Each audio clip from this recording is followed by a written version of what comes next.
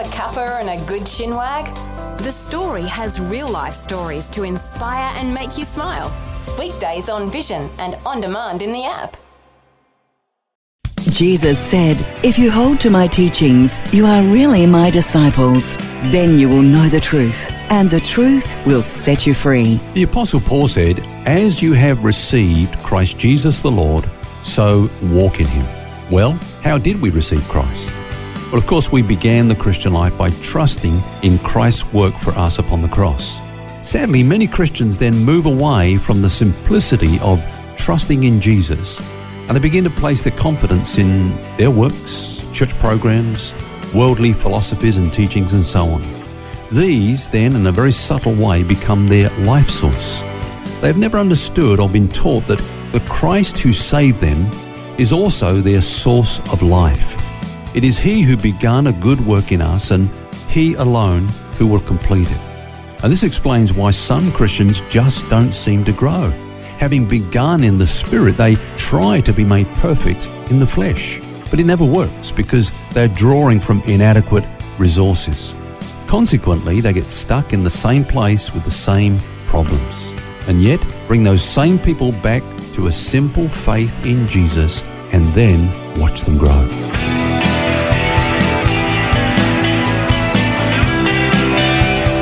This is Set Free with Ken Legg. We're asking the question this week, are you deficient or sufficient? In other words, will God ever allow you to be in a situation where you don't have the resources to cope with it? And over the last couple of days, Ken's been challenging us about a concept which is pretty common in the Christian life, that is of viewing ourselves as sometimes incomplete or inadequate or in need of some sort of shot in the arm every now and again. And Ken, you've been encouraging us and challenging us to see ourselves in a different light, that we are actually sufficient in all things, that God has already given the things to us that we need. That's right, Phil. You know, what we receive when we were born again is life, not religion, not rules and regulations, not a to-do list, but life. In fact, John says, "He that has the Son has life," or as I've said before, if you look at that in the Greek, it's "He that has the Son has the life." That's the word Zoe, which means a quality of life as possessed by the one who gave it. In other words, we have Christ's life. I know a Zoe. Do you? Yeah, I'll have to tell her. Maybe she already knows. Well, if you know a Zoe, tell her she's got a beautiful name. Tell her what it means. It means a quality of life as possessed by the one who gave it. So the Bible says that we are partakers of the divine nature because we have received Christ by the Holy Spirit living in us. Now, there's nothing more natural than life and growth. I think one of our problems in the Christian life, Phil, if I can say this, is that we tend to think about Christianity and about the church itself and the kingdom of God in a pragmatic way. What I mean by that is, we're told in order to get something, we've got to do this, we've got to do that. It's a very sort of like a pragmatic approach. And, read your Bible so many minutes every day, pray, do this. Have you done this today? And it's almost kind of like a mechanical sort of process that we're conditioned to view the Christian life. And can I say this also as a pastor? We get hit with the same things. If you want to grow your church, which is an expression, grow your church, as if I could grow a church.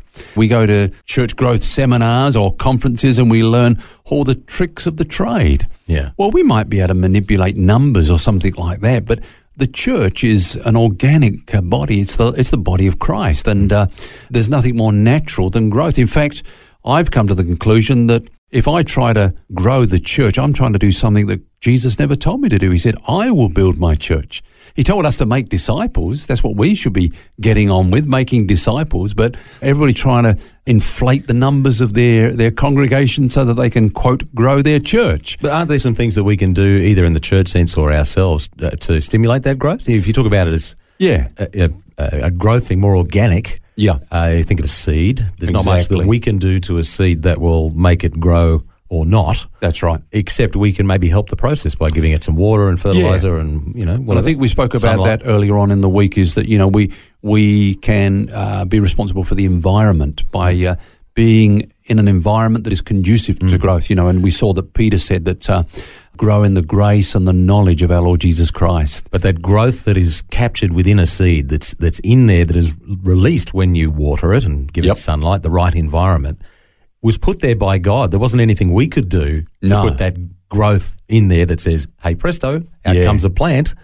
And that's the miracle of life, isn't it? I mean, there's a parable where Jesus illustrated that so well. He said, the kingdom of God is as if a man should scatter seed on the ground, and he should sleep by day and rise by night, and the seed should sprout and grow. He himself does not know how.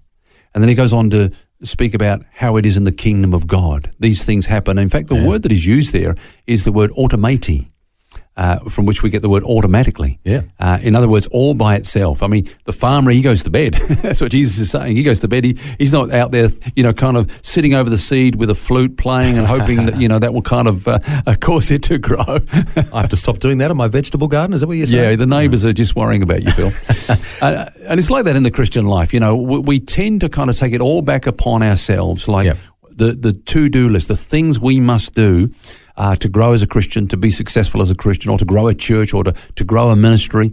We need to think organically. That's what I'm saying. Yeah, at the risk of quoting this incorrectly, I think it was Paul who said something like, I planted and Apollos watered, and God made it grow. God gave the increase. That's right. It was God the one who did that. So what you're saying, though, if I'm getting this right, is that often in order to make things happen in our lives or our ministry or whatever, we will try to artificially manipulate things so that we can get the desired result, when all the time God is actually at work in us anyway and in his church, and we should just sit back and let him do what he's doing naturally through the Spirit.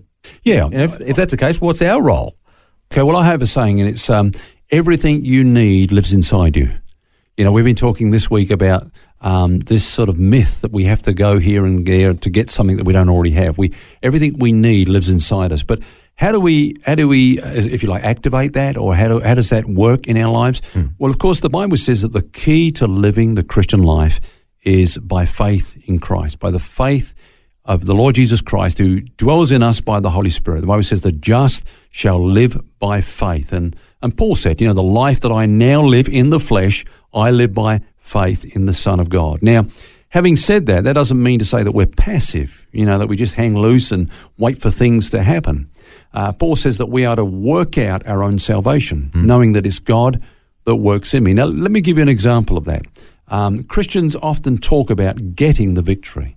See, this is the sort of thing I'm talking about. It's like we've got to get something that we don't already have. And so we talk about getting the victory. Now, the New Testament actually teaches that the victory has already been won. We have the victory already. We have the victory. Jesus was tempted. He was tried in every way possible that a human being can be tried and tested and tempted, but he overcame. When Jesus died on the cross, he didn't say, it is partially completed. He cried out, it is finished. And the Greek language, this is just one word, tetelestai. It means it is perfectly perfect. It is completely complete. Satan, sin, the world, the flesh, death, and life have all been conquered by him. So we don't need to get the victory because he's already won it. Now he gives us the victory. The Bible says, thanks be to God who gives us the victory through our Lord Jesus Christ. Let's get really practical for a minute, though, Ken. If you're in the middle of something where you're feeling like you're not victorious, you have some major health issue or just some challenge that's there, and what do you do in that situation? Well, it works by faith. We said earlier on the key to the Christian life is living by faith. So, again, talking in this context of victory, John says, whoever is born of God overcomes the world. And this is the victory that has overcome the world, our faith. So what it's saying is our faith in the fact that Jesus has totally empowered us for the totality of life. So in that situation, we live one step at a time, one day at a time, believing that God's grace is going to be sufficient for us because we can do all things through Christ who strengthens us. Now, we might get up each day not knowing what's going to happen, but we do know this, that we are equipped and empowered for whatever that day may bring to us.